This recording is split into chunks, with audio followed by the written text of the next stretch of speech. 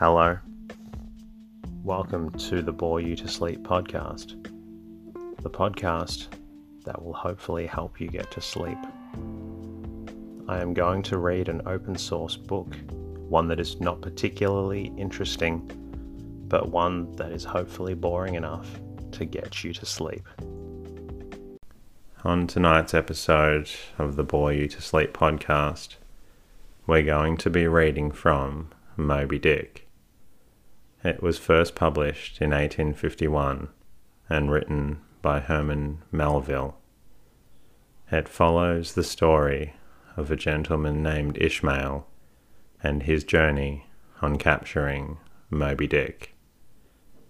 If you're enjoying the podcast, that's great. I bring it to all listeners free everywhere to help you get a good night's rest. I do need your help though, because my mission is to reach people everywhere that need to get a good night's rest. Please subscribe to the podcast in the podcast app that you're listening on. And if you can, also leave a comment and a rating. That's all. Now all you have to do is lie back and enjoy the readings. Moby Dick, Chapter 1. Call me Ishmael. Some years ago, never mind how long precisely, having little or no money in my purse, and nothing particular to interest me on shore, I thought I would sail about a little and see the watery part of the world. It is a way I have of driving off the spleen and regulating the circulation. Whenever I find myself growing grim about the mouth, whenever it is a damp, drizzly November in my soul, whenever I find myself involuntarily pausing before coffin warehouses and bringing up the rear of every funeral I meet, and especially whenever my hypos get such an upper hand of me that it requires a strong moral principle to prevent me from deliberately stepping into the street and methodically knocking people's hats off, then I account it high time to get to the sea as soon as I can. This is my substitute for pistol and ball. With a philosophical flourish, Cato throws himself upon his sword. I quietly take to the ship. There is nothing surprising in this. If they but knew it, almost all men in their degree, some time or other, cherish very nearly the same feelings towards the ocean with me. There now is your insular city of the Manhattoes, belted round by wharves as Indian Isles by coral reefs. Commerce surrounds it with her surf. Right and left, the streets take you waterward. Its extreme downtown is the Battery, where the noble mole is washed by waves and cooled by breezes, which a few hours previous were out of sight of land. Look at the crowds of the water gazers there.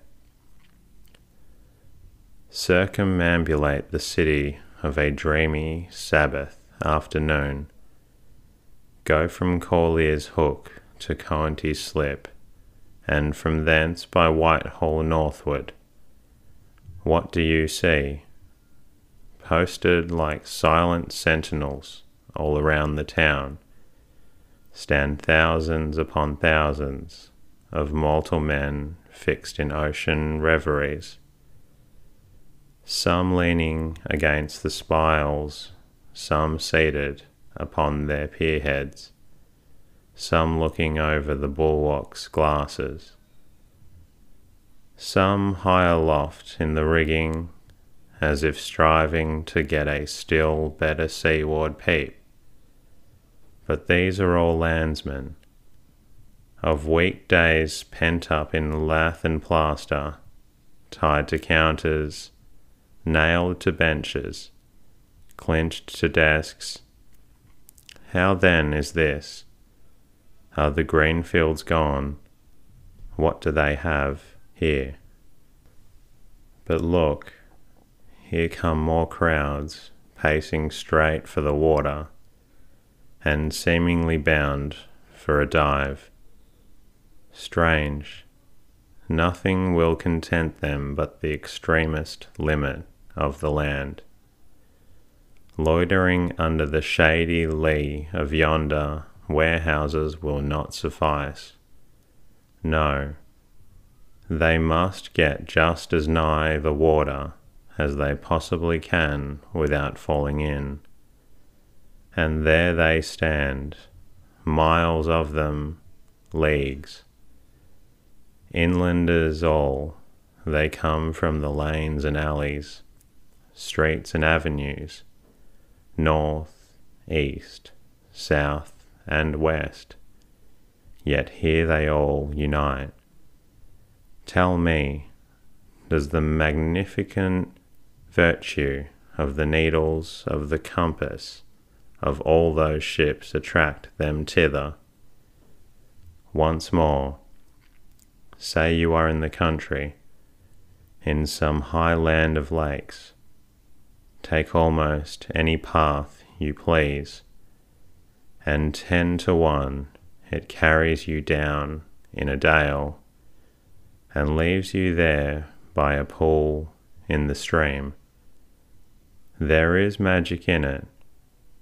Let those most absent-minded of men be plunged in this deepest reveries. Stand that man on his legs, set his feet a-going, and he will infallibly lead you to water. If water there is at all a religion. Should you ever be athirst in the great American desert, try this experiment.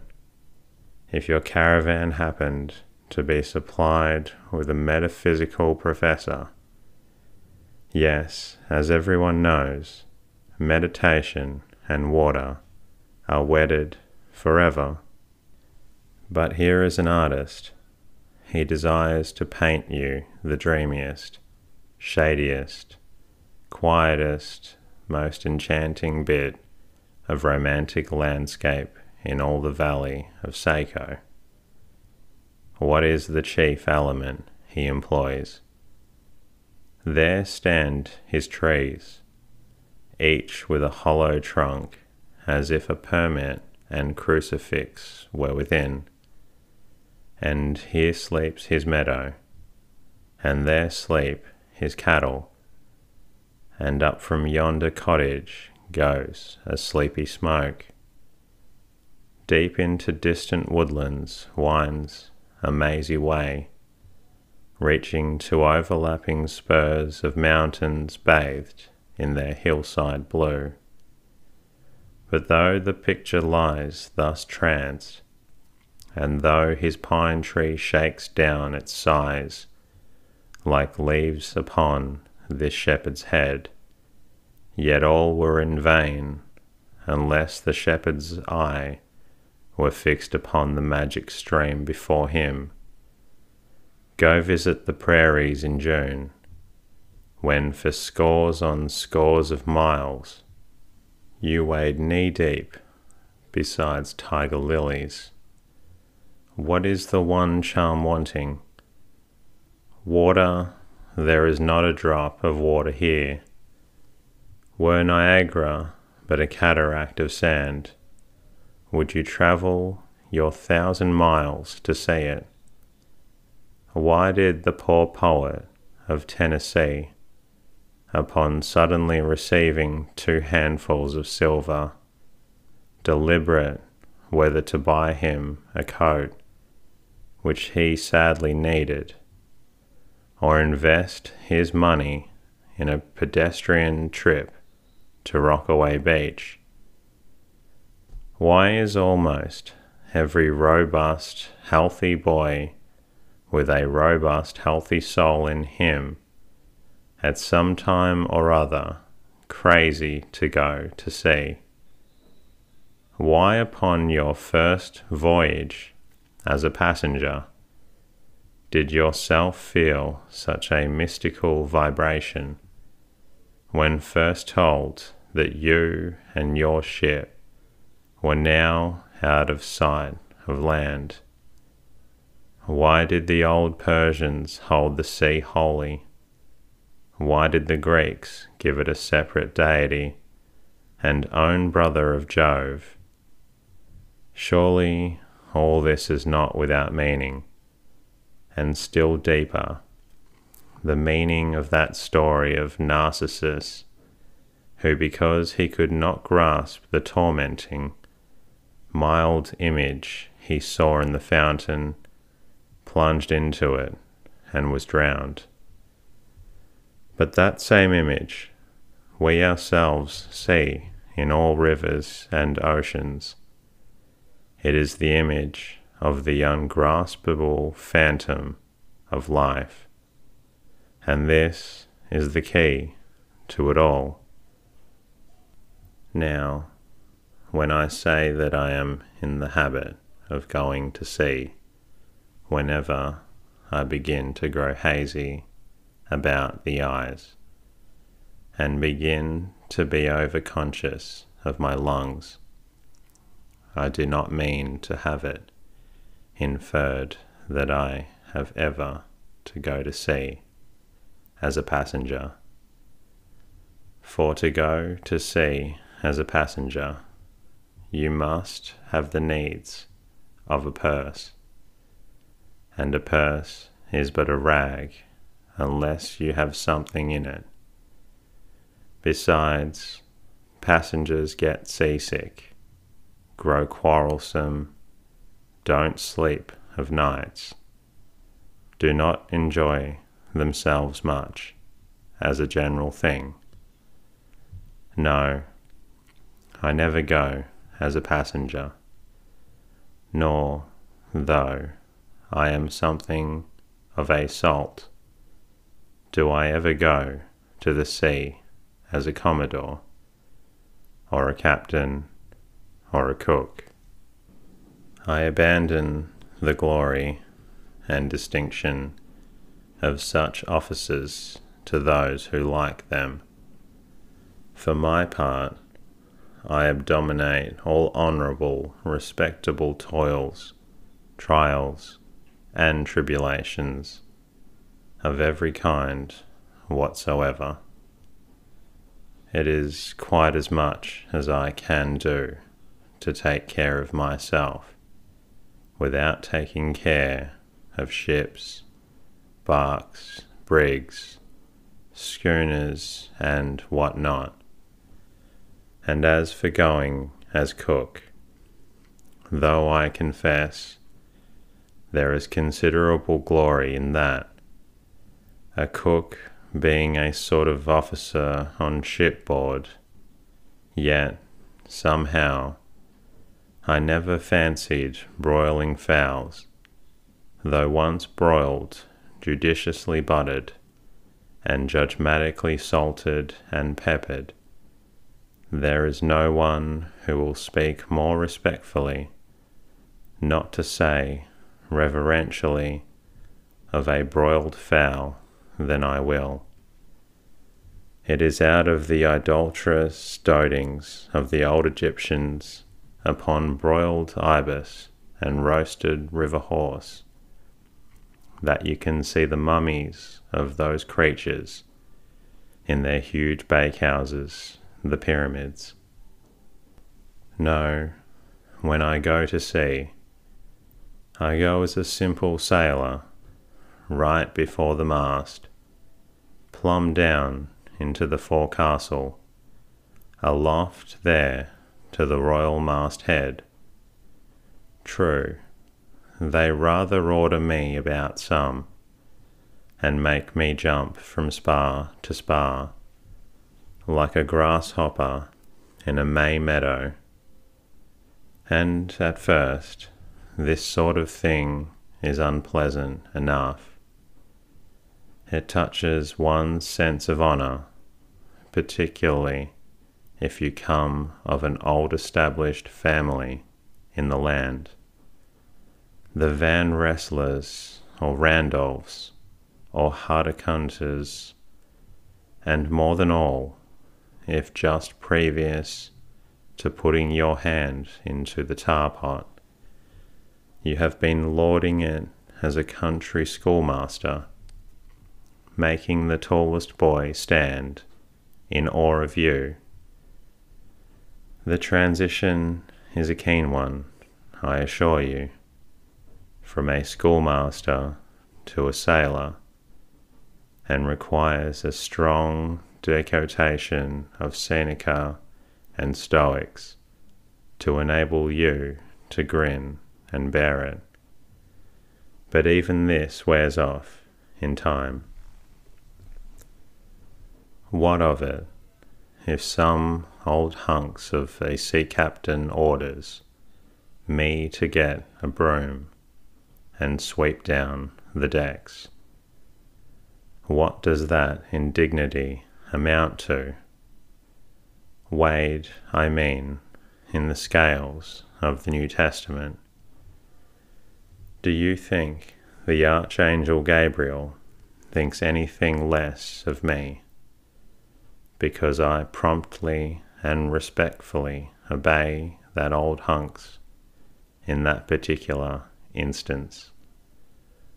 Who is not a slave? Tell me that.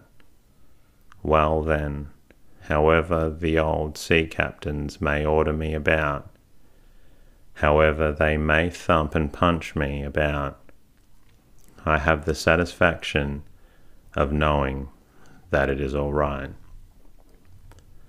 That everybody else is one way or another, served in much the same way, either in a physical or metaphysical point of view.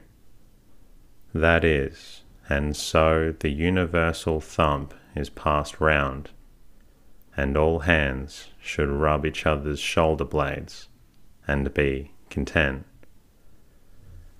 Again, I always go to the sea as a sailor, because they make a point of paying me for my trouble, whereas they never pay passengers a single penny that I ever heard of. On the contrary, passengers themselves must pay. And there is all the difference in the world between paying and being paid. The act of paying is perhaps the most uncomfortable infliction that the 2 orchid thieves entailed upon us. But being paid, what will that compare with? The urbane activity with which a man receives money is really marvellous, considering that we so earnestly believe money to be the root of all earthly ills, and that on no account can a moneyed man enter heaven. Ah, how cheerfully we consign ourselves to perdition. Finally, I always go to sea as a sailor, because of the wholesome exercise and pure air of the forecastle deck. For as in this world, headwinds are far more prevalent than winds from astern, so for the most part the Commodore of the quarter-deck gets his atmosphere at second hand from the sailors on the forecastle. He thinks he breathes it first, but not so. In much the same way does the commonalty lead their leaders in many other things, at the same time that the leaders little suspect it. But wherefore it was that after having repeatedly smelt the sea as a merchant sailor, I should now take it into my head to go on a whaling voyage. This the invisible police officer of the fates, who has the constant surveillance of me, and secretly dogs me, and influences me in some unaccountable way. He can better understand that than anyone else. And doubtless, my going on this whaling voyage formed part of the grand program of Providence that was drawn up a long time ago. It came in as a sort of brief interlude and solo between more extensive performances. I take it that this part of the bill must have run something like this: Grand Constant Election for the Presidency of the United States, Whaling Voyage by Ishmael, Bloody Battle in Afghanistan. Though I cannot tell why, it was exactly that those state managers, the fates, put me down for this shabby part of a whaling voyage, when others were set down for magnificent parts in high tragedies, and short and easy parts in genteel comedies, and jolly parts in farces. Though I cannot tell you why this was exactly, yet now I recall all the circumstances, I think I can see a little into the springs and motives which, being cunningly presented to me under various disguises, induced me to set about performing the part that I did, besides cajoling me into the delusion that it was a choice resulting from my own unbiased free will and discriminating judgment. Chief among these motives was the overwhelming idea of the great whale himself. Such a portentous and mysterious monster roused all my curiosity. Then the wild and distant seas where he rolled his island bulk, the undeliverable, nameless perils of the whale. These, with all the attending marvels of 1,000 Patagonian sights and sounds, helped to sway me with my wish. With other men, perhaps, such things would not have been inducements, but as for me, I am tormented with an everlasting itch for things remote. I love to sail forbidden seas and land on barbarous coasts, not ignoring what is good. I am quick to perceive a horror, and still I could be social with it, would they let me, since it is but well to be on friendly terms with all the inmates of the place one lodges in. By reason of these things, then, the whaling voyage was welcome. The great floodgates of the wonder world swung open, and in the wild conceits that swayed me to my purpose, two and two there floated into my inmost soul endless processions of the whale, and midmost of them all, one grand hooded phantom, like a snow hill in the air. I stuffed a shirt or two into my old carpet bag, tucked it under my arm, and started for Cape Horn and the Pacific. Quitting the good city of old Manhattan, I duly arrived in New Bedford. It was on a Saturday night in December.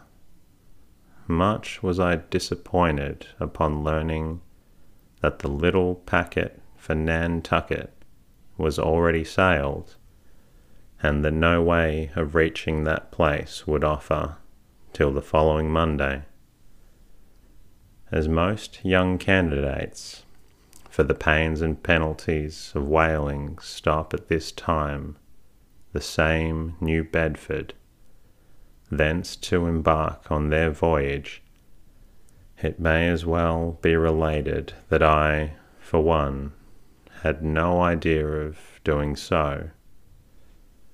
For my mind was made up to sail in no other than a Nantucket craft, because there was a fine, boisterous something about everything connected with that famous old island which amazingly pleased me. Besides, though, New Bedford has of late been gradually monopolizing the business of whaling, and though in this matter poor old Nantucket is now much behind her, yet Nantucket was her great original, the Tyre of this Carthage, the place where the first dead American whale was stranded. Where else but from Nantucket did those aboriginal whalemen, the Red Men, first sally out in canoes to give chase to the Leviathan? And where but from Nantucket, too, did that first adventurous little sloop put forth, partly laden with imported cobblestones, so goes the story, to throw at the whales, in order to discover when they were nigh enough to risk a harpoon from the bowsprit. Now having a night, a day, and still another night following before me in New Bedford, ere I could embark for my destined port, it became a matter of concernment where I was to eat and sleep meanwhile. And that concludes tonight's episode. I hope it's helped you feel a little sleepy. If you're still looking to get sleepy, then please listen to another episode. I look forward to bringing you more episodes, and in the meantime, rest easy and good night.